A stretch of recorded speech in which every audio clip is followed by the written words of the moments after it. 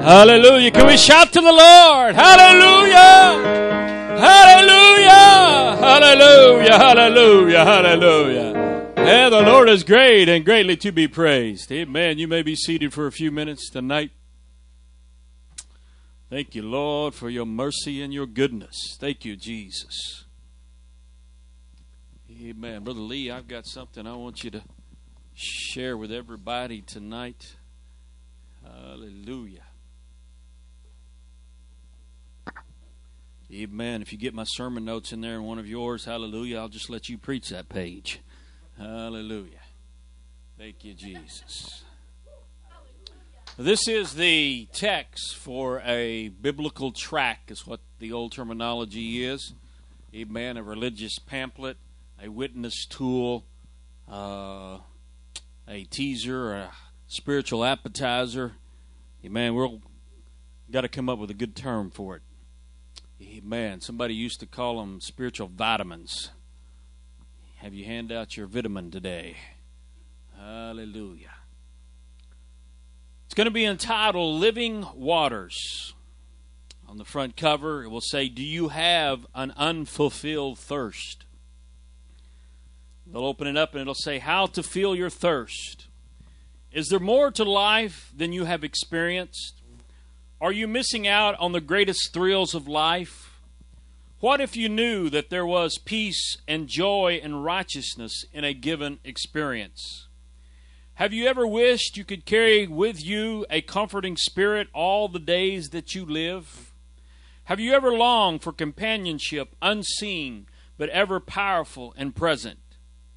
Do you realize that there is a constant source of living water that you can enjoy every day, that will flow from the depths of your very innermost being? If you do not know about such a refreshing experience, please read and respond to the biblical truth that follows. Living waters. Jesus said to the Samaritan woman that if she knew the gift of God and who He was, she could ask and receive living water. Jesus told her of a gift that would be in her, a fountain of water springing up unto everlasting life. John 4:14. Later, Jesus gave the same promise to all those who would believe in Him, stating that anyone can experience in his heart rivers of living waters. John 7:38. The gift of everlasting life is identified as the Holy Ghost in Acts 7:39. In other words, when we receive the Holy Ghost, we then possess the living water. Jesus told His disciples before He ascended to go to Jerusalem and wait for the promise of the Father, which is the Holy Ghost. Acts 1:4-8. So they went to Jerusalem and prayed together for several days, and then it happened. A sound from heaven. There was 120 disciples that were praying on the day of Pentecost when a sound of rushing wind from heaven filled the house. And unknown tongues as of fire came upon every one of them. And they were all filled with the Holy Ghost and began to speak with other tongues as the Spirit gave them utterance. Acts 2:4. These disciples were so overwhelmed that in spiritual victory they spoke the wonderful works of God in languages they did not know, but that others could understand. This attracted thousands of people to witness the birthday of the church. The wonder of speaking with tongues and the excited actions of the disciples caused the people to ask, "What shall we do?" The Apostle Peter answered their question. God was pouring out the Holy Ghost, Acts 2:17. He told them to repent of their sins and be baptized in the name of Jesus Christ for the remission of sins. And they also would receive the gift of the Holy Ghost. This promise and gift is for us today.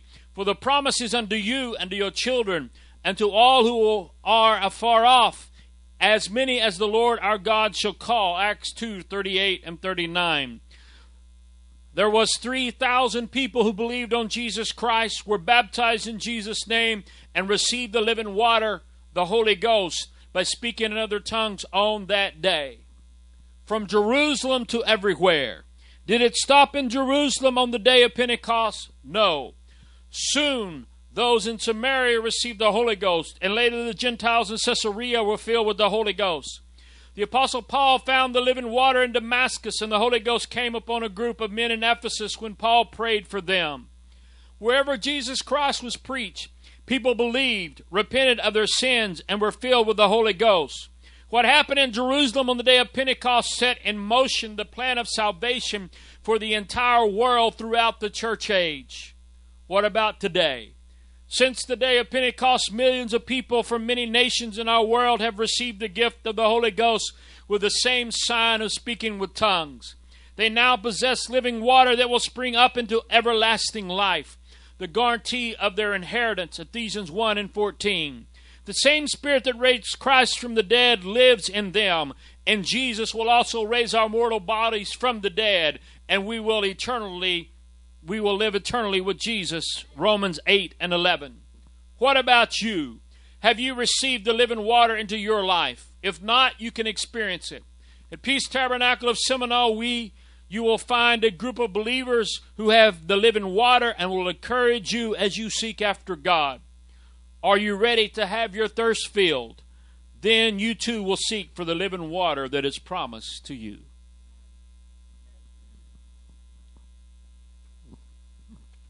We have a message.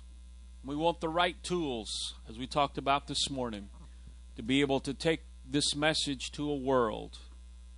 And we're living in a world that wants to experience a new thrill. They want to find out something that will bring excitement. And the most exciting thing I know in the world is the Holy Ghost.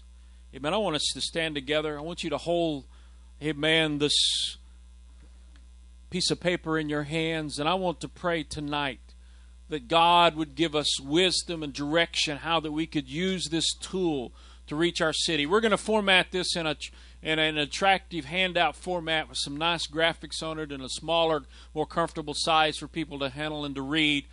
But this is the wording that I feel that God wants us to use this summer to reach out to our city, to reach out to our world that is around us. Let's pray for our wisdom, guidance, and anointing. God, you see this tool, Lord, that you've laid on our heart, oh God. There are those in our world that need you today. God, they are hungry and thirsty after something that is real. Some way and somehow, God. Prepare us, God, to be able to use this tool, God. Prepare us, Lord, to be able to take these words into our world, oh God. This is a message, Lord, that will bring deliverance. This is a message that will bring hope. This is a message that will bring salvation. Oh, God, lead us and guide us and anoint us, oh God. Oh, Lord, we want to see the lost saved. We want to see those, God, in darkness brought into the light. In the name of Jesus, hallelujah, hallelujah. Thank you, Jesus. Amen. I encourage you to take this with you. Put it in your Bible. Put it in your pocket. Put it in your purse. Wherever you will have it with you this week. Amen. Because this is the only format we have at the moment. So take it with you. If you find someone, God lays it on your heart, say, hey, we're getting ready to take this message and distribute it to our city. And I would like for you to read it and see what you think about this. Amen. See, amen, if there's a hungry heart in your world, it'll give you an opportunity. You may be seated tonight. to take a message to those that are thirsty, get some input. Hallelujah. Amen. There may be a misspelled word in here. There may be some grammar that we need to change.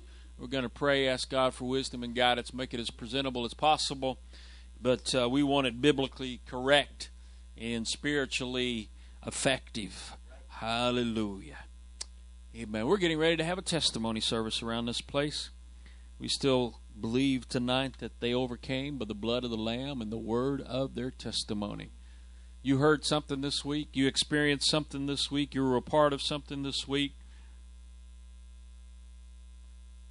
Or if you're like Job, you know something that the rest of the world needs to know to get them through what they're going through. Amen. Sister Sarah is going to come tonight.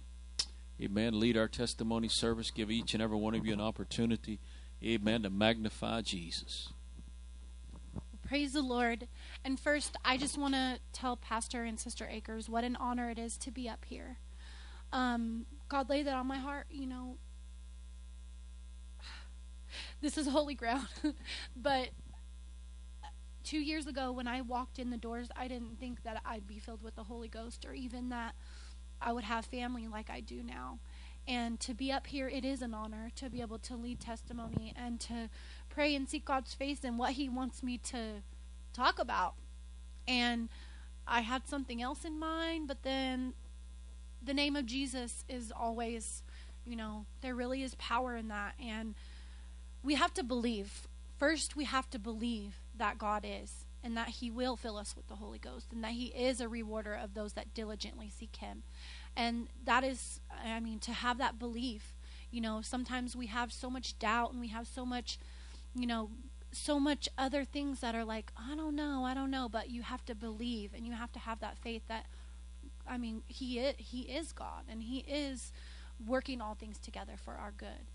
So I just want to open it up to whoever wants to testify. But, you know, belief and the name of Jesus are so important, and they're such a big part of my life. Johnny? Well, it's just something about when you realize how much of an impact you make. You know, people think about it, and you know, I'm not doing anything great. I don't make much of an impact. But what you don't realize is that whatever you do for God, you're making an impact. Amen. And oftentimes also we feel like that when we do something, it's like, oh, you know, I shouldn't open my mouth or so on and so forth. But there's something about when you're saying something about Jesus, or when you're giving God glory, or you're witnessing to somebody, you've just done the work of God. You may not have, you know, had all the right words. You may not have had some pretty little thing all set out. But when you put Jesus and you say Jesus is great and you give glory unto God, you're making a difference. Amen. There's something about it. Esther 4:14. For if thou altogether holdest thy peace at this time, then shall the enlargement and deliverance arise to the Jews from another place. But thou and thy father's house shall be destroyed. And who knoweth whether thou art come into the kingdom for such a time as this? Amen. I love that scripture because it's so awesome. How do you know whether or not God has put you in that position, in that place for such a time as this? God has put you in this church at this point in time, in this city at this point for such a time, that you can be a witness, that you can be a strong prayer warrior, that you can be a part of revival. God has blessed you. We are seeing revival in this city. I'm so excited about what God is doing because I'm seeing things fall into place, and I know and I see the vision of God and what He wants for this church. God bless you and stay in there. Amen.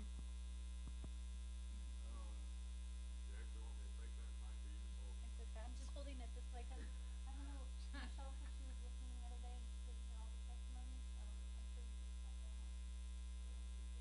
Okay. So I'm just holding it towards you so you can hear, or so she can hear you. You have a loud voice. Go ahead. Anyway, so I went up over to the Capitol with my college group, and I was able to, with a young man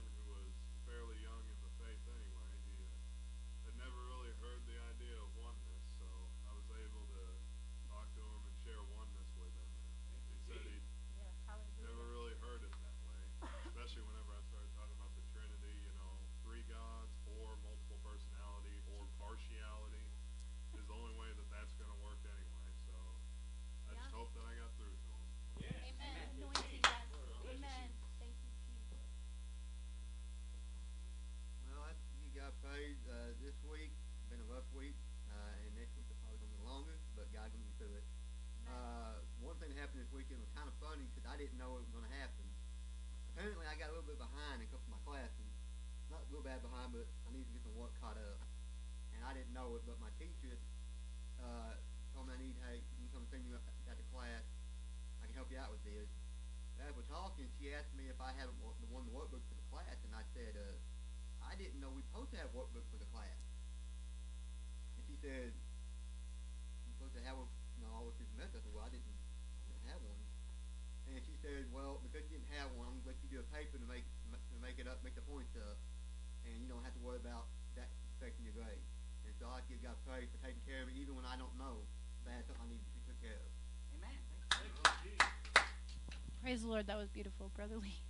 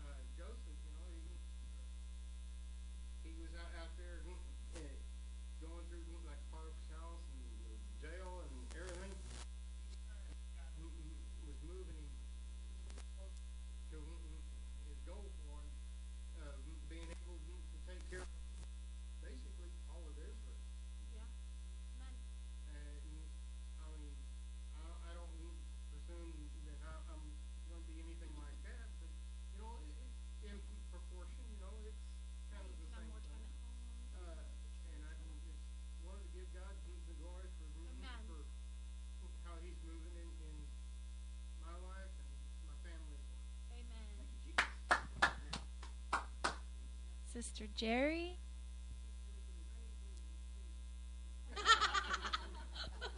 You gonna take me out to lunch? Okay. Hallelujah.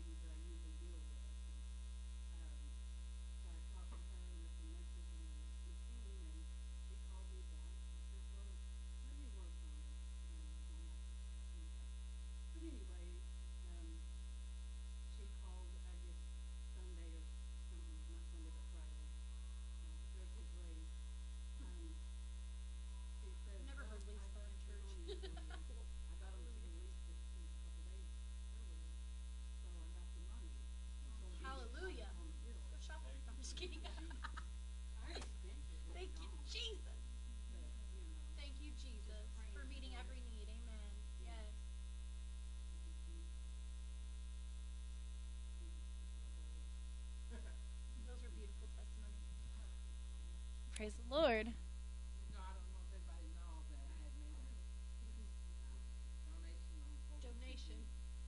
well, I played like Seed Faith, Seed Faith Harvester, and so when I got the statement back, it was like $1,000 back. So what what God is so good was I had started out, okay, God, I'm listen to me, whatever, I was praying, to Him about what to do and where I overcome how to be faithful and stuff. So after I went through certain couple of them, I went through when I went to the bank, and I was like, God, be my focus, keep my feet steady, and speak to me, use me, whatever. Amen. So I was talking to the lady, and I was explaining to her. It seemed like an hour, but it was probably a few minutes. So she said, well, she'll call the lady above in the office that was like hiring her. And so she called me back and said that it would take 1/10, which is like 10, like a tithing. Like Put $900 back in my account. Oh, thank you, Jesus. Hallelujah. Thank you, Jesus. Amen. That is so awesome. I was just thinking, I was looking for the scripture in here, but I can't find it. I don't have an iPad like Johnny does. But that scripture where you never, entertaining angels unaware. You never know who's watching you or who's seeing you. Just by going to Walmart in a skirt, people are watching and they see and they know. And they're like, with only me, I know that they saw me, this used up drug addict, little girl, and then they see this person, and I'm not changing. I'm not falling. I'm not, we have our moments and we have our times, but to just stand on God's word and to stand in holiness and to believe and have that belief. You never know who's watching you. There could be angels watching you, and you never know. What is it?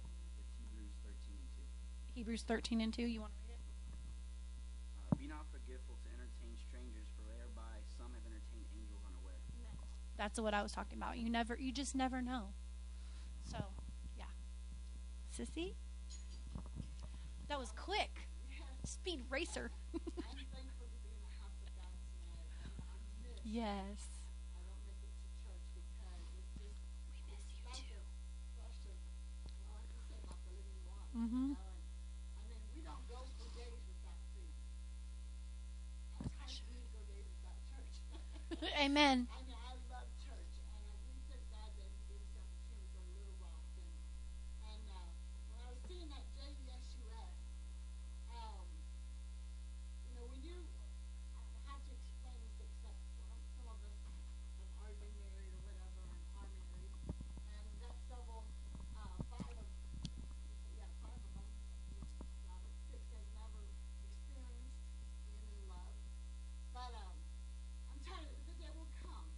But when you really, really fall in love with somebody, and you see somebody at the very beginning falling in love, they can't get off the phone. Thomas has told the story many a times where he would have that fancy phone at the time where, I would be on the telephone or whatever, and it just ring, and then he'd put it on there so it just keep ringing so I picked up or whatever.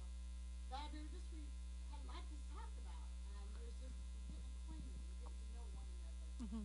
When I saw that JESUS, I thought, you know what? That's what it's all about. It's falling in love with Jesus. Yes, that's the truth. Amen. There's a difference in being to love somebody, but when you fall In in love. love with somebody, Mhm. you know what? You can't help talking to them. You can't help thinking about them. You're on your mind constantly. You can't wait to be with them. You Amen. can't wait to be in the presence. I have experienced in my life that the most joyful thing about being a Christian is being in love with Jesus. Amen. That's the truth. Because he is my best friend. And we were saying right before church, what a friend we have in Jesus. And I was thinking, how I love Jesus and what a friend he is to me.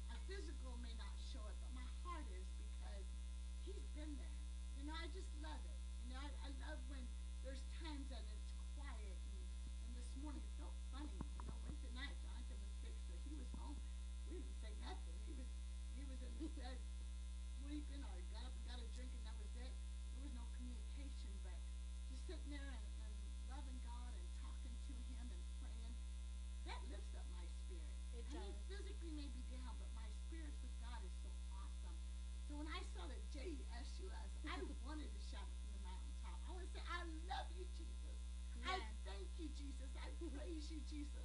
You're so awesome, Jesus. There's not enough words to describe it. And I was talking, me and Robert, I don't know why I said Robert. Andrew. Andrew was talking after church and how that, we can do all these things. You hear people, the Bible talks about, there's no other name under heaven whereby we must be saved. We can heal in Jesus' name. We can see miracles. We can see families put together. We see finances done because we pray in the name of Jesus. And being baptized. And I know Andrew, Carl probably thinks that we're just sitting there and beating on him. But, there's a lot of things that we'll do in the name of Jesus. And I heard him. He had the young girl that she brought a couple of weeks ago on a Wednesday. And I'm telling her, it's Jesus. That's her answer, is Jesus. But you know what? When you get married, when you do those vows, and you put on that name and my husband's name, when I put on Linda Michelle Akers, it's like Akers. I couldn't write it enough. There was just something about having acres. That was true love. I just would write it over and over and over because it used to be Fox. So there's this excitement of being Akers, a new name. I got a name, married. I got a new name, Linda Michelle Akers. Akers. I kept writing it over. But that's the same thing with baptism in Jesus. Amen. When you're buried. The thing is, when I was with my husband, he had to take me. It's all my fault. He had to let me for who I was. The Lord, when you're buried in that name, and that name is applied to your life, Amen. He's thinking, you know what? All those things, they're gone. Yeah. I don't remember them no more. We remember them. The devil sits there and fights us with them. And they'll come back because the devil sits there and reminds us of it, and we'll pick some of them up, But we're overcomers through the blood of the Lamb. Amen. And put on that blood in baptism. And again, seeing that JESUS, I was thinking of all of that. And then pastors today. So look, I got an idea for this new track. And I'm sitting thinking, wow, the living water. What's it all about? Jesus. Jesus. I'm sitting there thinking, man, I can't get enough of that name. I can't get enough of him. And I am so thankful tonight that I know who he is. Yes, amen. But the most thing that most important to me, that I'm so thankful for, is that I have a relationship with him. Yes, amen. That I'm in love with him. Amen. There's no love. I love my husband, but I'm not in love with him compared to what I love with Jesus. I'm in love with Jesus to the point that, you know what? I love him. And I'm in love is what the world would call in love. But being truly in love with Jesus means, you know what? It's thinking of him constantly. It's him constantly on my life, in my mind. He's everything to me. He is everything to me. Amen. I've done my husband wrong. He's done me wrong. Jesus has never, Amen. That's ever done me true. wrong. Amen. Never has done me wrong. And I've done him wrong many a time. I've sliced up on him. I've not been as faithful to him as I should. And I'm sitting there, oh God, please forgive me. And this week I've been praying, Lord, forgive me. You know what I've been convicted of is not enough prayer. Not enough prayer. Amen. I miss all night prayer meeting again. I'm ready for another one. I want to come here and do more on mornings. Me and Jonathan been wrapped up, and we've been trying to do it after 10. If I have to, I'll back up in the morning. Yes. Because when it comes at 10 o'clock, it seems like my day's rolling and things is going. It's like boom, boom, boom, boom. You have to pick me up. But I do. That's because that's what's in my heart. That's what's running in my heart. Prayer. So important. Because it's to my Creator, to the love of my life. And I truly love him. And I just want to say that for anybody's answers to their questions or any need that they have, it's Jesus. Amen. It's Jesus. That is Jesus. And I love him. Prayer is so important, and that I was saying something before church with Michaela about holiness, and once we have that relationship with God, and we start to think like him, we start to be like him, we start to want to project, like with you, Sister Akers, you always have that smile and that love. You can just see that the love of God, like that. I don't know how else to put it. It's just the love of God through your smile, and I strive to have that. I love Jesus with all my heart, but to have that smile, no matter what, when you're sick, no matter what, how you feel, no matter what, you're still smiling, and you could still see the love of God through your life, and I'm so thankful for that.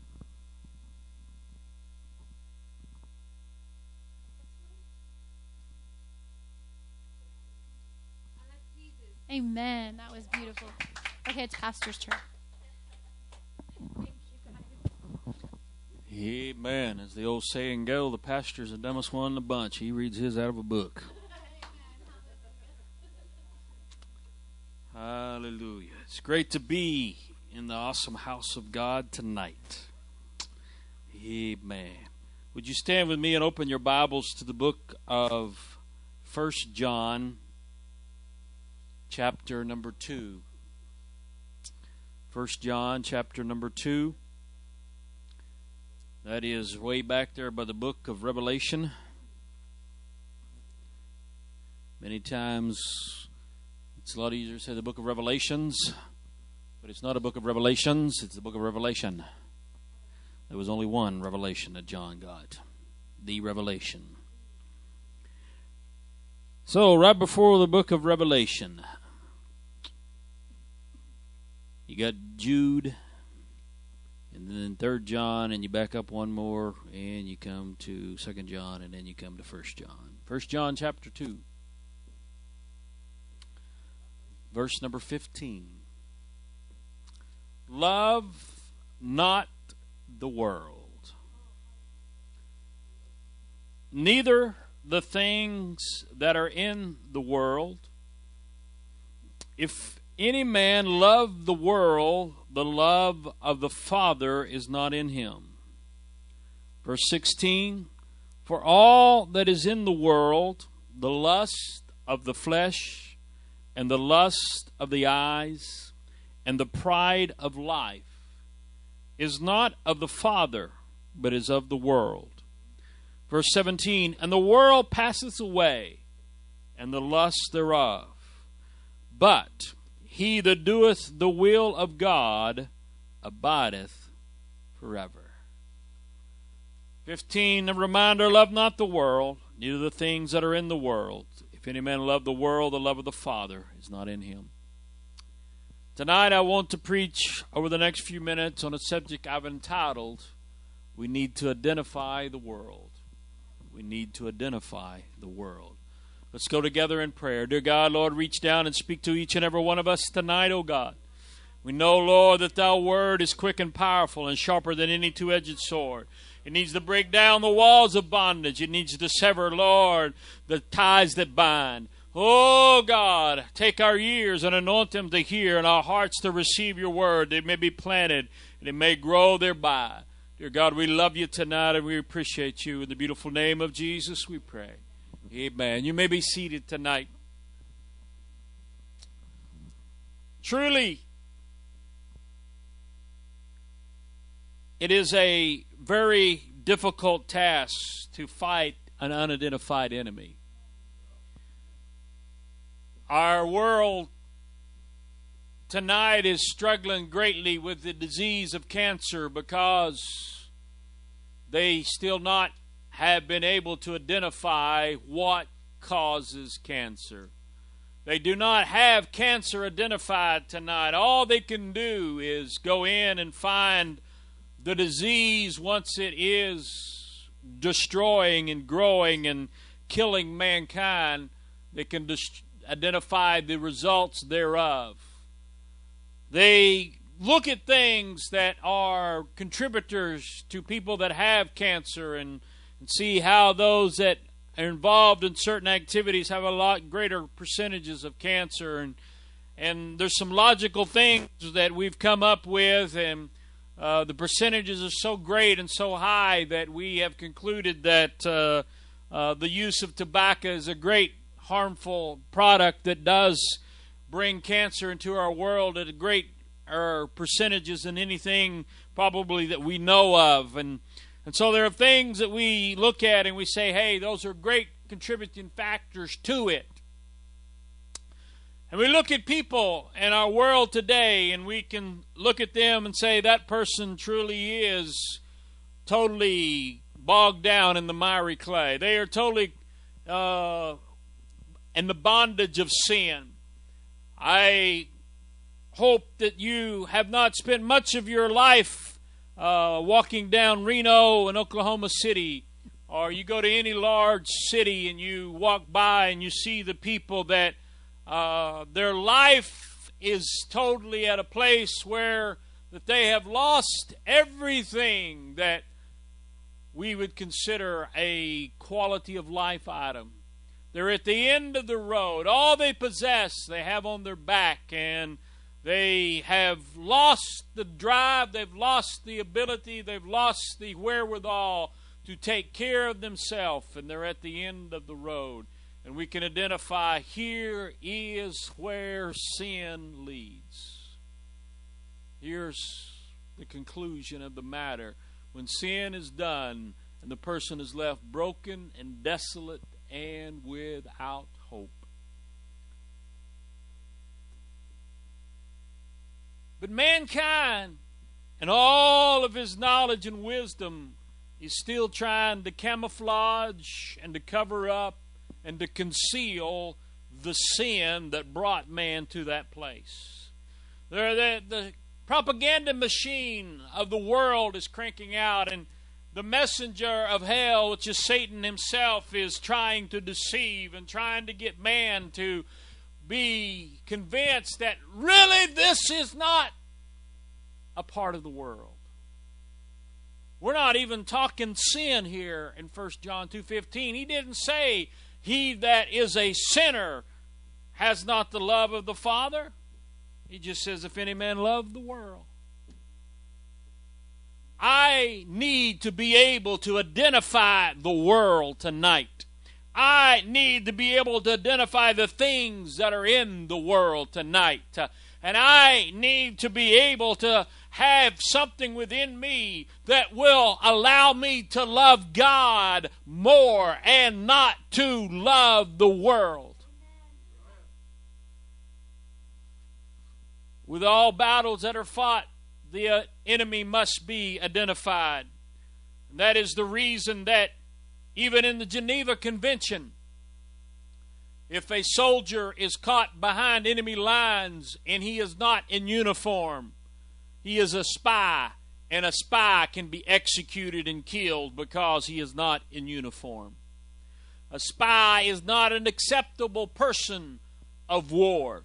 It is not acceptable to go behind the enemy's lines or to the enemy and fight against them without identifying yourself as a combatant. So identity is so very important. There are times that we have to even talk about the terrible terminology of friendly fire. That there are those that even though our brother or our sister is plainly and clearly identified, we are in such a state of fear, such a state of intense concentration that we've got to destroy the enemy, that we shoot bullets into our own brother or our own sister. When they're not the enemy, they're not the world, they're not what we're fighting, they're not what that we must identify and have a place in our heart that has no love for it.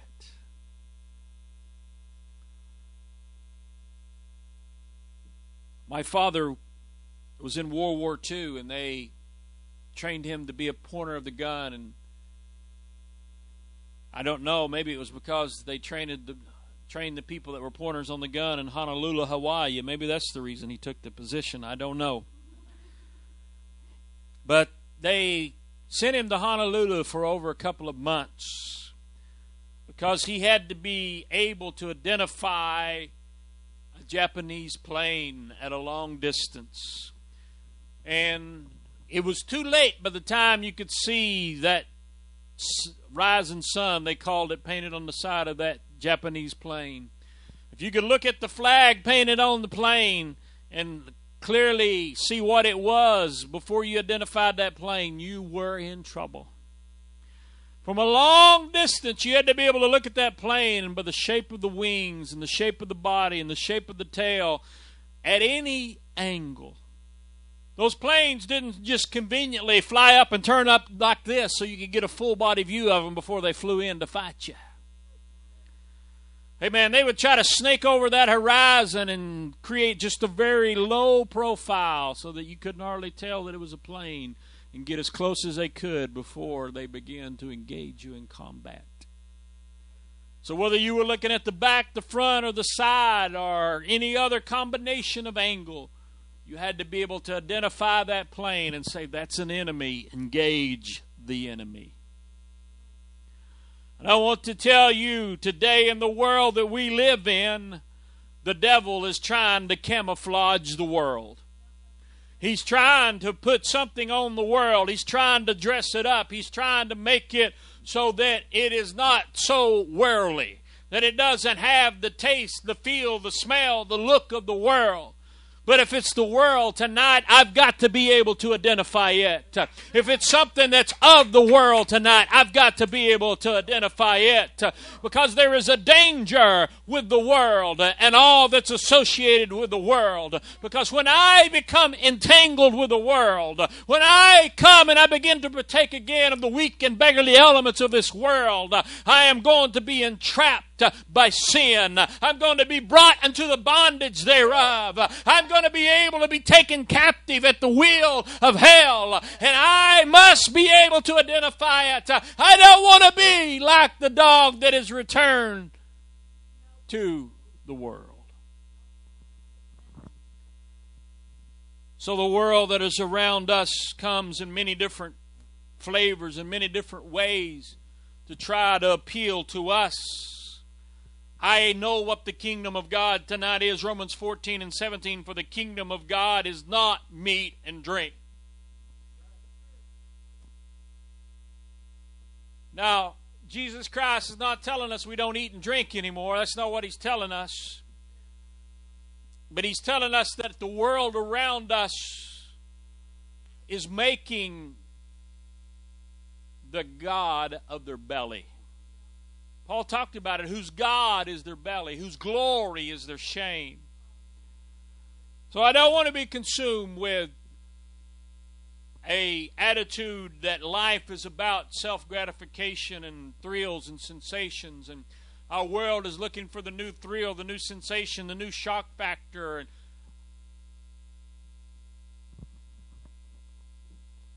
these stats are probably at this point some 10 to 15 years old. But if you allow your child to have an average daily television viewage of, the average child views television 4 hours a day. If you allow your child to have an average television viewage, you will watch approximately 22 hours of television by the time they become 18 years of age, and they will have witnessed 18,000 murders on the television by the time they are 18 years of age. We take a look, and today, when the children are polled in our society and they are asked who their heroes are, their heroes will always be a sports, professional sports, college sports, or television actor, without exception. How in the world then can we look at our children and begin to tell them, I believe you should have Jesus as the King and Lord of your life, if they've been raised in an environment where those that do not have a relationship with God and do not believe in God has been promoted as their hero and as their icons of life? I don't know about you, but there's something in my spirit. There's something in my Holy Ghost when it says love not the world, that I begin to look at things and I say I need to identify this. Is this promoting the world? Is this something that's promoting the garbage of the world? Is this promoting the lust of the world? Is this promoting the gods of this world? If it's something that is from the world, I want to run the other direction. I live in the greatest country of the world. Thank God I live in the United States of America. And that gives me the opportunity to choose another option, to do something else that is not a part of this world, that is not a part of the gods of this world. I am determined tonight that I will stand and I will be a voice crying out, if I have to be like John the Baptist, that there is a God in heaven and He is not the God of this world. And I don't want the lust of this world. I don't want the things of this world. I don't need their sports icons. I don't need their Hollywood actors. I don't need their gods of this world. I don't need to be involved in their entertainment. I don't need to be involved in their lust and their perverted ways that are there. Come on, preach it. We live in a world tonight. There's so much perversion around us. The Bible prophesied and foretold of it in the last days. Evil men and seducers shall wax worse and worse. Around us we see all of this that is there. And I must realize, as Psalms tells me, I have a goodly heritage. I have a heritage before me. I have brothers and sisters in Christ that have paid a price for this gospel. And I recently finished reading a book about Brother Lyle from Mississippi, a man that preached the gospel and lived for God, and he was just an ordinary man. He didn't have any great abilities that he could tell you about. God blessed him with some great things in life. The main thing that I saw within it, he was someone that was faithful. He just kept living for God. He just kept standing for the gospel. And he just kept going forth, even though he would bring into a situation and it seems like he would win that battle and he would win that victory, and then he would be put right back into the same situation. He'd have to go back to work again and go back to cleaning that mess up again and go back to fixing that again. But he just kept living for God. Right. Come on. That's what we must do. Just keep standing on the Word of God. Keep looking out. Psalm 16:11 said, Thou wilt show me the path of life. In Thy presence is fullness of joy. At Thy right hand there are pleasures forevermore. I don't need the world to have a good time. I don't need the things of the world to find pleasure. I don't need the world in order to be entertained. I don't need the things of the world to be fulfilled. I don't need the things of the world to be successful. What I need is to find the kingdom of God. Because the wages of sin is death, the path will lead there. So within my life, I must begin to look around. I must begin to examine the things that come through. I need a good Holy Ghost filter. Sometimes when we say the word filter, we kind of spasm out a little bit. Our brain goes into overload, and what in the world is he talking about? There's a lot of things we filter in life. I don't know of anybody that don't filter their coffee. You take your filter and you put it in there, and then you put the coffee in there and you run the water through there. I don't know of anybody that wants to drink unfiltered water. Maybe some times in your life you find yourself in a place you're so thirsty you're going to drink out of the pond with the cows. But if it's your choice and it's your preference, you're going to want you some nice filtered water. Especially after you have them open up one of those cows and you see what's happened on the inside of them after they got one of those weird diseases. Amen. I've been close enough. There's lots of filters that we have in our life. They realize that even though you can do the best that you can do, you still need a filter on your gas tank. Because if you don't have a filter on your gas tank, you're going to be sitting beside the road talking to yourself before very long.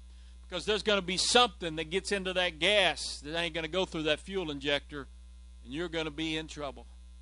There's filters all over our life. We put them there to allow the good through and to keep the bad out. And so in our life, we need to have that realization that we need the good things coming in, but we need something that'll block the bad, that will keep the bad things out of our life, the things that we don't want. We have a choice. You have a choice. You've been blessed. You have a choice what you consume.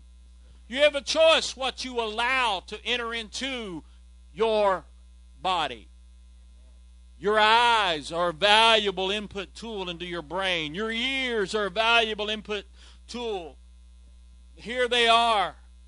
You're receiving things into you, and you have a choice. We protect that which is fragile because we want it to grow up and become strong and to be productive. I don't know if it does a tremendous amount of good, but I know it's a problem. When I plant my tomato plants out there and those new little plants are there in the ground, there's a terrible enemy known as the cutworm. And he'll come by and he'll just cut the bottom of that tomato plant, and that big, strong, healthy tomato plant will just be fell over and be dead the next day. So I take some aluminum foil and I wrap it around the base of that plant right at the bottom. You know what? I haven't had a cutworm yet bite through that aluminum foil. I'm protecting my tender plant. I'm not saying, well, if that plant ain't strong enough to withstand that cutworm, then it probably wasn't a good enough plant anyway. No, it's just stupid thinking. Either you've got to kill all the cutworms, or you got to do something to stop the cutworm from cutting. One way or the other. And in our life, we've got to filter out and we've got to identify things that are a problem. Let me tell you something. The devil is a problem. And there's things that he promotes, and there's things that he does, and there's things that he's involved in. And there's a lot of things that get blamed on the devil, rather, that don't belong to the devil.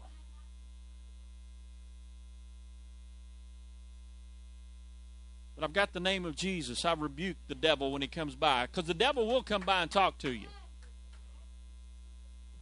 He will come by and try to influence you. He'll tell you things, because his greatest in-run is doubt. So a great weapon against the powers of hell is the name of Jesus. Second great weapon is to praise and magnify God. When you praise and worship God, the devil runs. He don't want to be around anywhere where people are magnifying the name of Jesus. That's what got him kicked out of heaven in the first place, is because he didn't want to magnify God.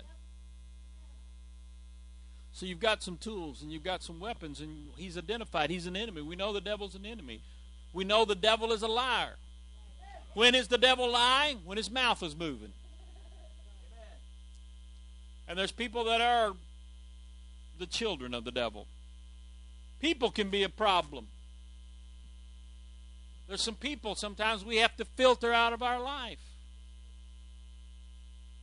because they are not drinking out of the fountain of living water. Jesus looked at him and said, can sweet water and bitter water come out of the same fountain? Well, that water can look sweet. That water can look great. That water can look pure, but when I've told you before, when you hear the numbers, that water is 99% pure, you better say, what in the world is the other 1%? There's some things that come by our life. I don't care if it's a text message that somebody sends me. I don't care if it's an email they send me. I don't care if they use snail mail and write it on a card and send it through the post office. I don't care if they post it on Facebook. I don't care if they put it on Twitter. I don't care if they put it on Instagram. I don't care if they put it on something I ain't never heard of before. I don't care if they broadcast it on a billboard on the side of the road.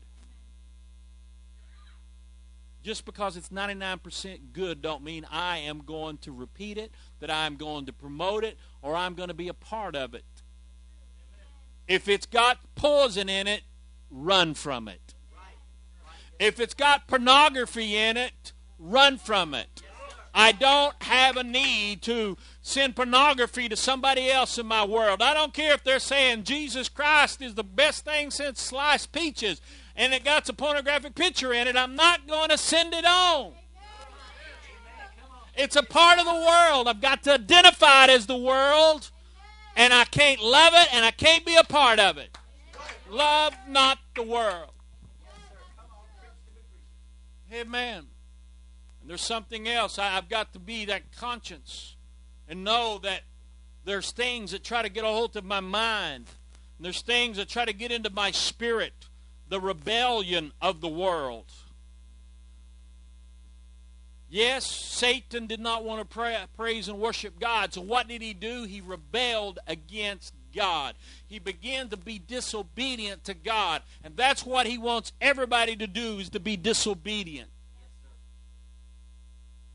And it's a battle and a struggle that all of us fight because of that old nature of sin.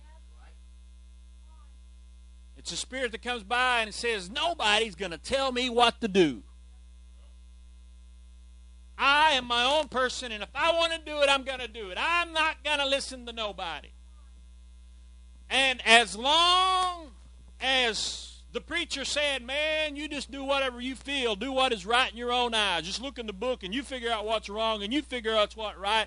Woo, amen, that preacher's got the thing. But when the preacher comes down the road and suddenly he's saying, hey, it feels good to me and the Holy Ghost that this is something that looks like the world, then we're saying, oh my goodness. Woo, preacher's preaching against my chocolate.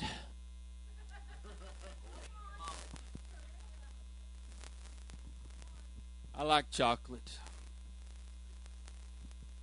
Just that chocolate don't taste very good unless you put sugar in it.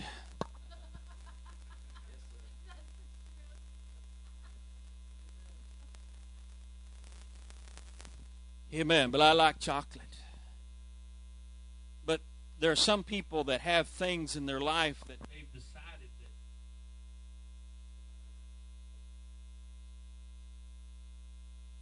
they like it, they want it,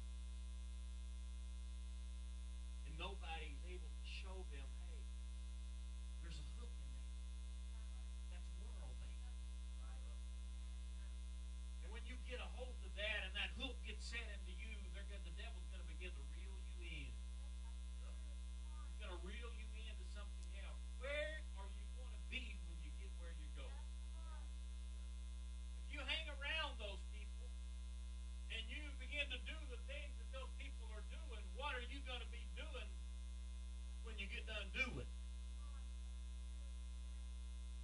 I have got to have something within me that says, Lord, give me the strength to find the kingdom. Give me the strength to find the things that are the kingdom of God. Because if I can find myself in your presence, I will find fullness of joy. At your right hand are pleasures forevermore. I'm not going to like something when I come to God.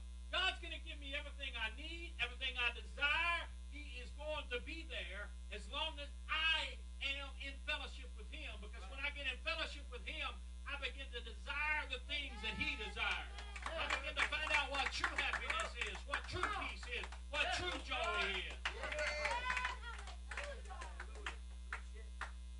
You will never control sin. The devil will come by and say, well, you can just have a little bit of this sin, and then when you get done, you go on, everything will be all right. But when the devil gets the hook in you, you're in trouble.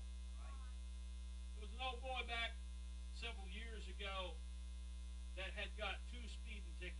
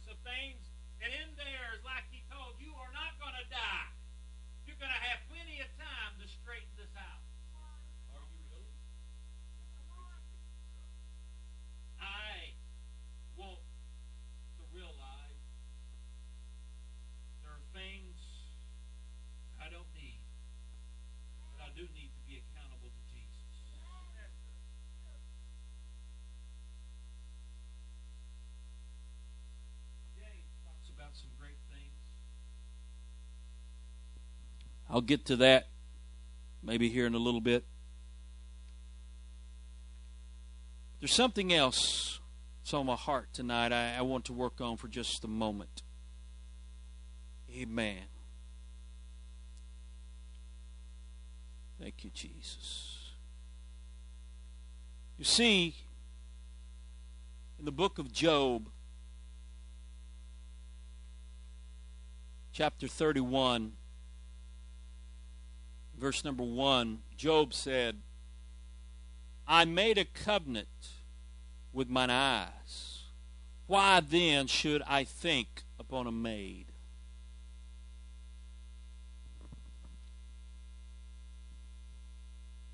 Our world today is full of immorality,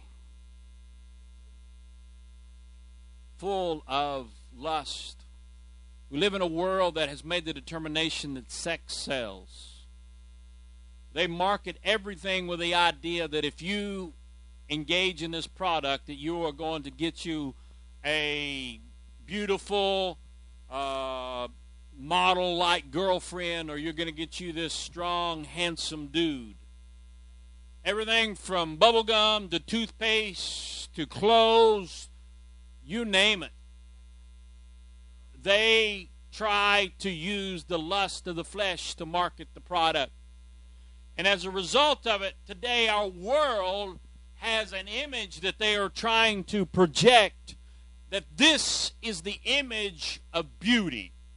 This is the image of what it is to be the perfect person. And like lemmings, the world is trying to be a cookie cutter for this.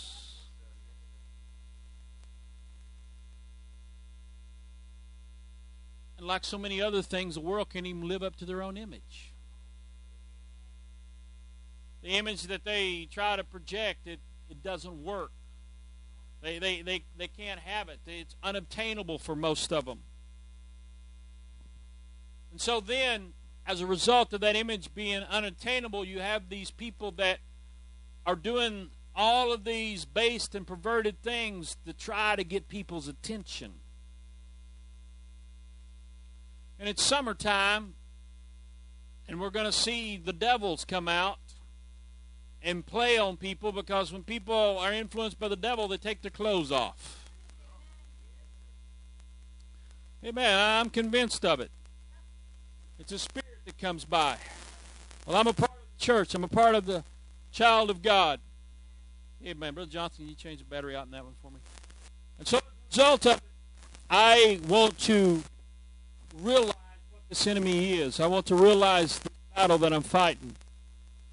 That the world is out there, and they're trying to influence us in the wrong way. They're trying to promote the things that are not right. So we've got to look at it. And I realize that every once in a while your old clothes wear out. In my case, my old clothes got too big for me. I don't happen very often. I hope and pray that you don't get in the same situation I was. Amen. But other times your clothes get too small for you. It's that modern soap. It's a conspiracy. You know, they put Shriko in it.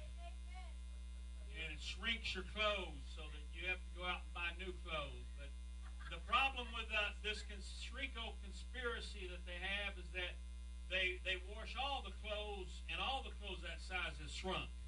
So you have to go to a bigger size. Oh. No, life happens. Things happen. So clothes wear out, and you go out to buy clothes.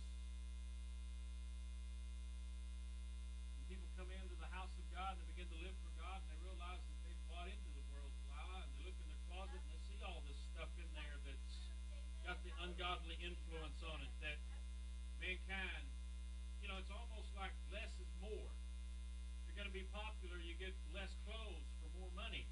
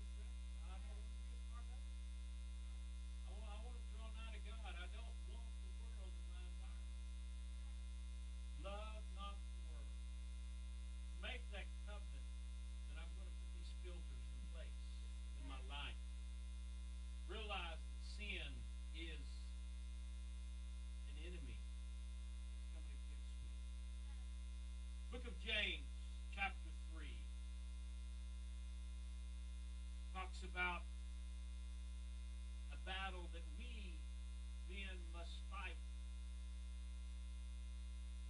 This goes into the friendly fire department. Yes, I'm against sin. Yes, I'm fighting sin. But I'm not fighting people. I love people. They may be involved in a lot of terrible things, but God can change them. God can transform them. God can do a work in their life. I love people.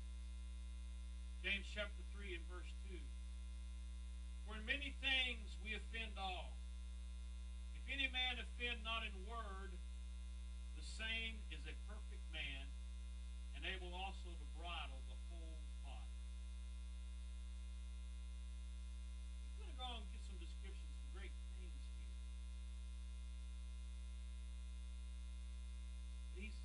James is throwing out the challenge that when God is done with us, when God is done with completing us, we are going to be someone that does not offend others with the words that we say. You may say, Pastor, how in the world can I speak truth and not offend people? It can be done. It can be done. I can have the word in the proper season so that it is spoken and it goes forth without offense. There's those bugs that come after your garden. There's times that those bugs have to be eliminated, have to be destroyed, but it has to be done in the proper season. You get out that poison right before that crop is ready to harvest and spread all over that crop. You're going to kill the bugs, but you're also going to destroy the product. It's not going to be edible. It's going to be too poison. The proper season has to be. It says, verse 3, Behold, we put bits in the horses' mouths that they may obey us, and we turn about their whole body.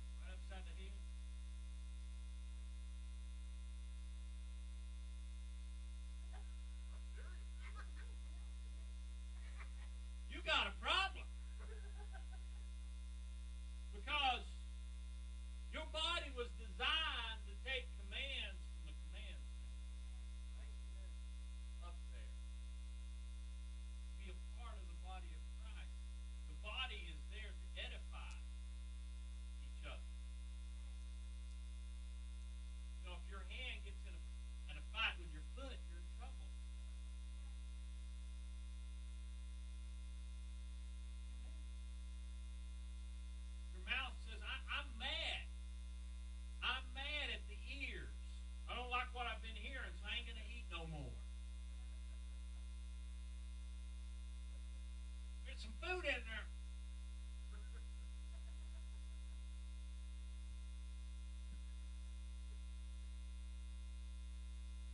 Direction.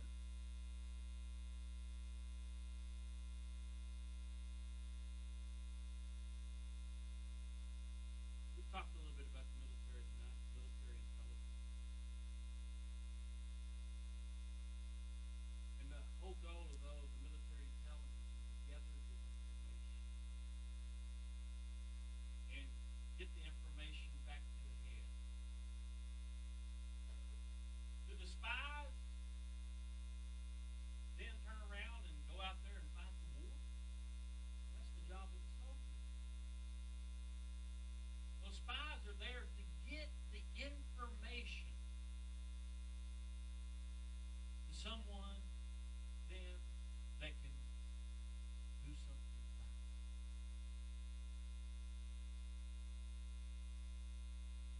And a lot of times we'll get in trouble if we think that just because we have information, we can do something about it.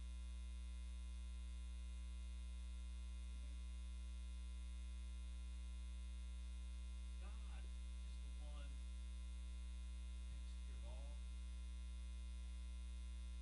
He's the one that takes the information, puts it all together, and then comes forth and presents it. Taking directions from the Almighty God. May God bring unity into the body.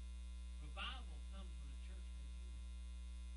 We see that from the example of the day of Pentecost. They're just not taking up space here in Acts chapter 2. When Acts chapter 2 starts out, and when the day of Pentecost was fully come, they were all with one accord in one place. If it wasn't important for that to be there, God wouldn't put it there. It's important. He wants us to know if we're going to have a move in the Spirit, we're going to have to be in one accord, we're going to have to be in one place. I saw this crazy book at the Christian bookstore this week. How to Live for God Without Going to Church.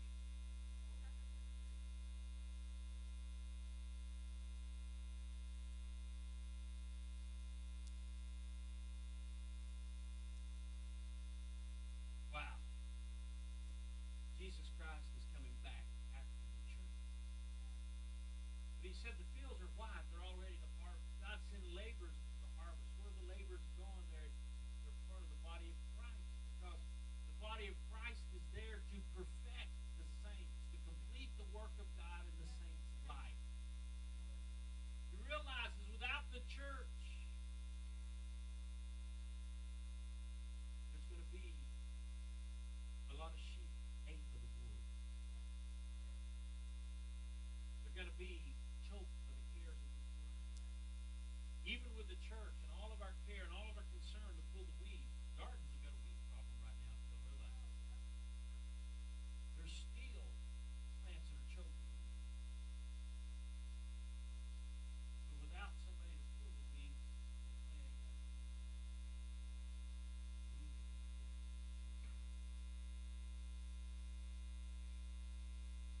God, in His mercy and goodness, wants us to realize we've got to be a part of the body. Verse number 4 in James chapter 3 said, Behold also the ships, which though they be so great, and are driven of fierce winds, yet are they turned about with a very small helm, wheresoever the governor listeth. Even so the tongue is a little member, and boasteth great things. Behold, how great a matter a little fire kindleth. The tongue is a fire, a world of iniquity. So is the tongue among our members, that it defileth the whole body, and setteth on fire the course of nature. He's doing some teaching there. There's a lot of things the Bible tells you to fight. There's a lot of things the Bible tells you to stand. But there's one thing the Word of God tells you to flee, and that is fornication.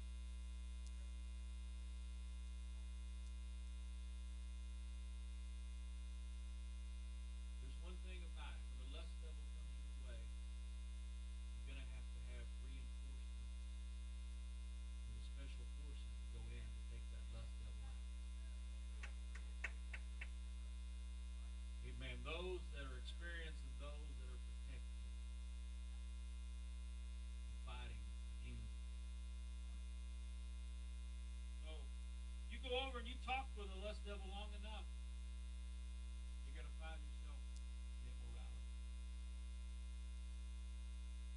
He says, every kind of beast, and bird, and serpent, and things of the sea is tamed, has been tamed of mankind. But the tongue can no man tame. It is an unruly evil, full of deadly poison.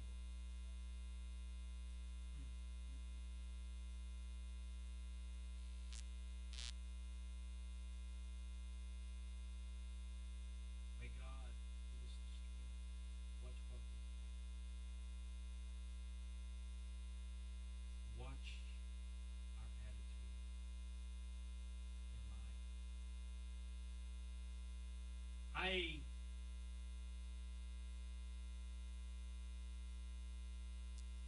the pastor of the church tonight, and last time I read the book, I'm the only one here that's going to stand before God and give an account for this holy God.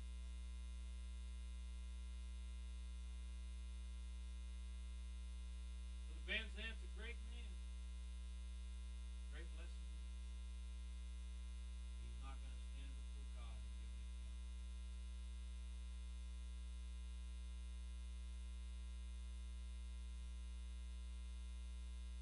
There's no reason for him to stay up late at night worrying about whether everybody's in the good spot.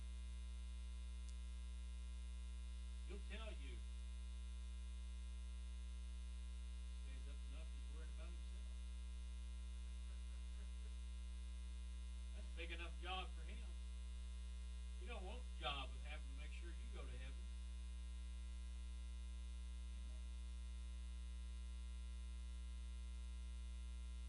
So may God let us focus on the things that we need to focus on. We're talking about identifying the world. I don't see how you could ever complete a message on identifying the world without going over the book of Galatians. Read from Galatians chapter 5, beginning with verse number 19.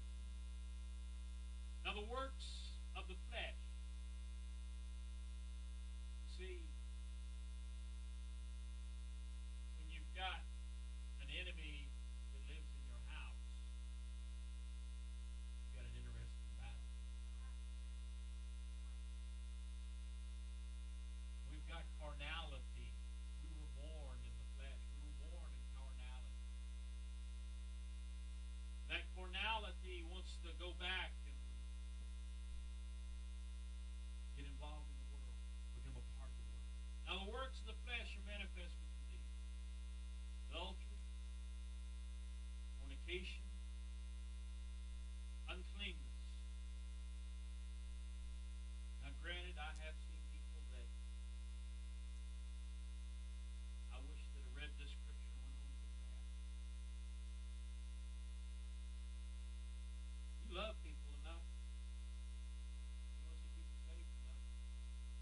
Go through pretty awesome things for people in the house of God. I'll never forget as a kid, we had this family we were working with trying to get them baptized in Jesus' name. It could be 12 degrees outside. And if we pulled up in their yard, take them to church, we'd go over there. And when they come out to get in the car, the goats, the pigs, and the chickens would all come out the door with them. But they didn't have a friend named Owl or Dove. Even Ivory would have been a nice friend for them. Goats were simple.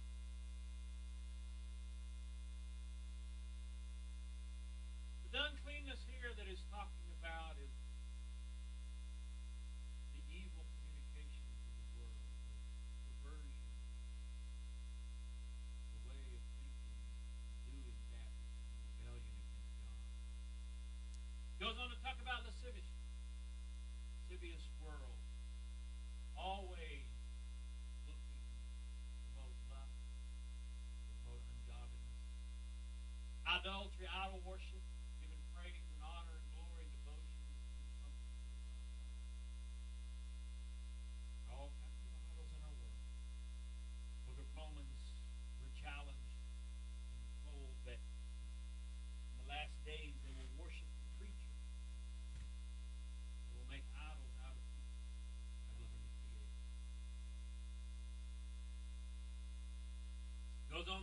about witchcraft? Those people that play with the devil long enough, they become bound. Evil spirits grab a hold of them, and they're involved, and they are no longer able to fight off. They're entrapped by the power of the devil. Talks about hatred. The devil would love to put hatred in your heart. But when you have hatred in your heart, then you will have bitterness that begins to grow. Bitterness will destroy you because your life is consuming you. Tell me there's a plant somewhere in the south of Louisiana called kudzu.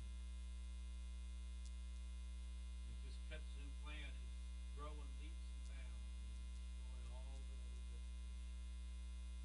They can't find any good use for kudzu. It's just filling the soil, taking all the nutrients and all the things and nothing else to let it grow. That's what hatred will do. It will consume your life forever. Talks about variance. Being a person that allows the devil to yank you up and down. One day you're hot living for God, being a witness, and the next day you're sitting on the bar stool. One day you're inviting people to church, and the next day you're posting on Facebook. I just think I'm on my way to hell. I think no longer matters what I do. I'm just going to try to find some sin that I can do. The next day you're up and you're telling everybody, you better believe in the one true God because hell's hot and I ain't going there. Next day, there. You've seen a person that don't have a filter in their life. The bad things are getting through and are destroying them. Emulations. Trying to emulate the world. Be like the world. Be cool. Be like the people around you. Wrath, strife, fighting. You know, there's people that are not happy unless they're in a good scrap with somebody. They almost got the spirit of the buzzard. They want their neck up into that which is speaking to people. Last time I read the Beatitudes, it says, blessed is the peacemaker. Don't say anything about blessed is the fight starter. Blessed is the warmonger. Blessed is those that can get people in contention. You see? Sedition, heresy. I've seen a lot of people that have decided that they don't get enough attention, enough respect. So they come out with some far out doctrine. God has revealed this to me so that they can be somebody that's important, that they can be someone that everybody can listen to. Dangerous place. And you're standing out on the ocean, and the island is only big enough for you to stand on. I know that few are going to be finding the gospel. Don't say just you are going to find it. There's going to be a few. There's going to be good men and good women everywhere in this world that God has called and are witness to God. I'm not an island unto myself. Envyings, murders. May God give us the ability to find integrity. Paul said, whatever state I find myself in, I'm going to do. He found himself in some dillies. And it wasn't the dilly bars from Dairy Queen. I believe they make the sugar-free dilly bars. But contentment. Being able to say, Lord, I am here. I'm going to bless you, and I'm going to praise you, and I'm going to realize that if I want things to change around me, that I'm going to have the plan of Christ. And I'm going to be thankful and praise God and work hard for the seed that you give me until harvest is come. Rather than eating all my seed up and never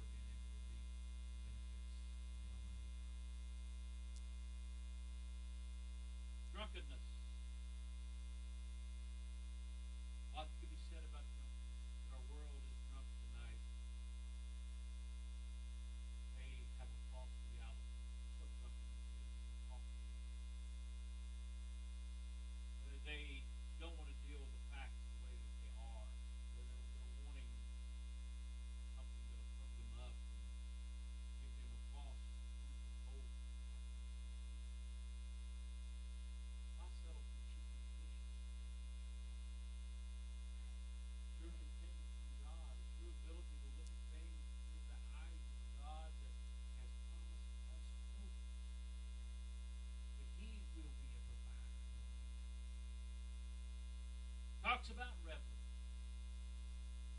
See, reveling, going out and having a good time. I'm going to go out and I'm just going to live it up.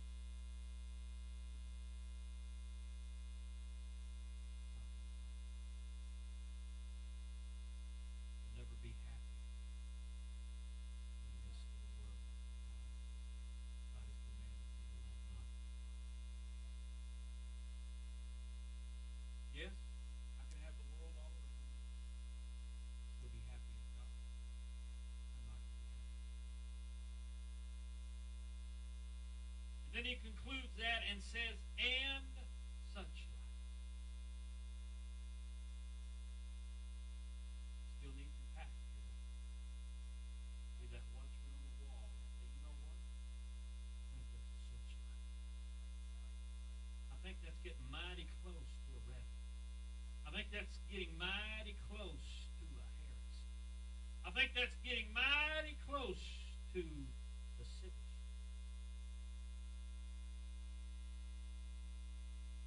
We need somebody to identify such life.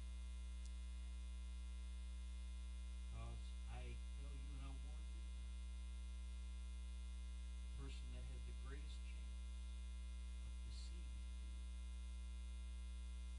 is yourself.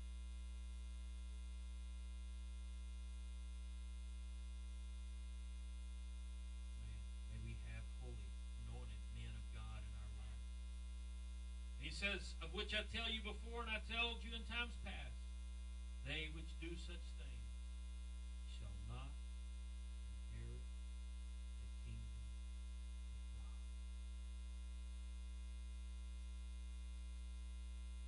You need to identify with God.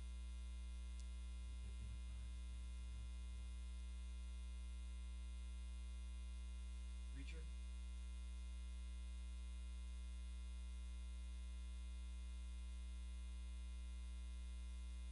everything you got to say, you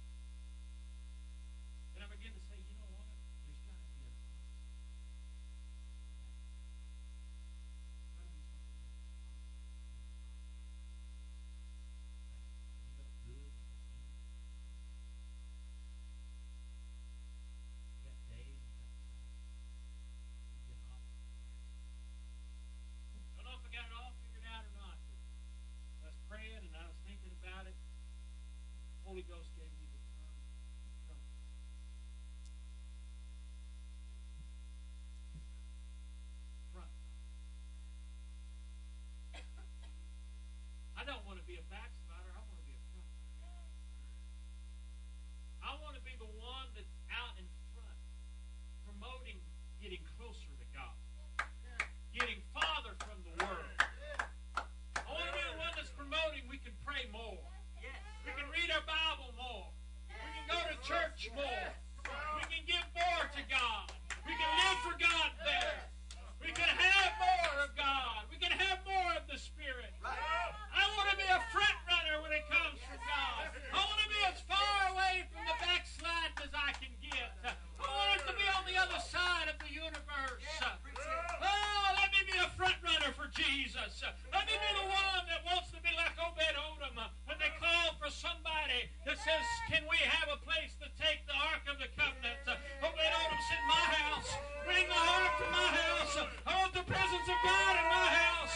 I know it's the presence of God that is particular. I know it's the presence of God that is powerful. I know it's the presence of God that kills sin. But bring it to my house. Oh, when they needed somebody to blow the trumpet in the house of God, Obed-Edom was the front runner. He says, I will blow the trumpet in the house of God. Oh, my, whatever they needed, when they needed a greeter, when they needed a doorkeeper in the house of God, Obed-Edom had his hand up. Well, you done signed up to be a trumpeter. What in the world are you doing signing up for a doorkeeper? Oh, that trumpet business will take forever. I want to be a doorkeeper. Let me be a doorkeeper in the house of God. Whatever it was, Obed-Edom, he said, I want to be a front runner. Amen. May there be a Holy Ghost boldness that gets within us. May there be something within us that says if it's good, I want to be a part of it. If it'll be a blessing from God, I want to be a part of it. Oh, I know it'll take some extra time. I know it'll take some extra resources. I know I'll have to deny my flesh. I know, but I want to be a front runner. Because as long as I'm a front runner, because as long as I'm out, as long as I'm the one that's striving, as long as I'm the one that's getting closer to God, I'm never going to have to worry about being a backslider. Amen. I'll never see a front runner sliding in the back. I'll see a front runner getting closer to God. I'll see a front runner with victory. I'll see a front runner taking ground. I'll see a front runner being a witnesser. I'll see a front runner crossing over the finish line. Hallelujah. Let's just reach out to God. These altars are open. Amen. Can we come and begin to reach out to God saying, Lord, let me be a front runner tonight. Let me be one that has a desire to identify the world. Oh, God, let me have that desire in my heart to love not the world, neither the things of the world. Oh, God, but somewhere within me, God, that desire. Jesus, that desire, oh God, hallelujah. Oh, Jesus, Jesus, Jesus, Jesus. Hallelujah, hallelujah, hallelujah. Oh, blessed be the name of the Lord. Hallelujah. Oh, thank you, Jesus. I'm ready, oh God. Hallelujah.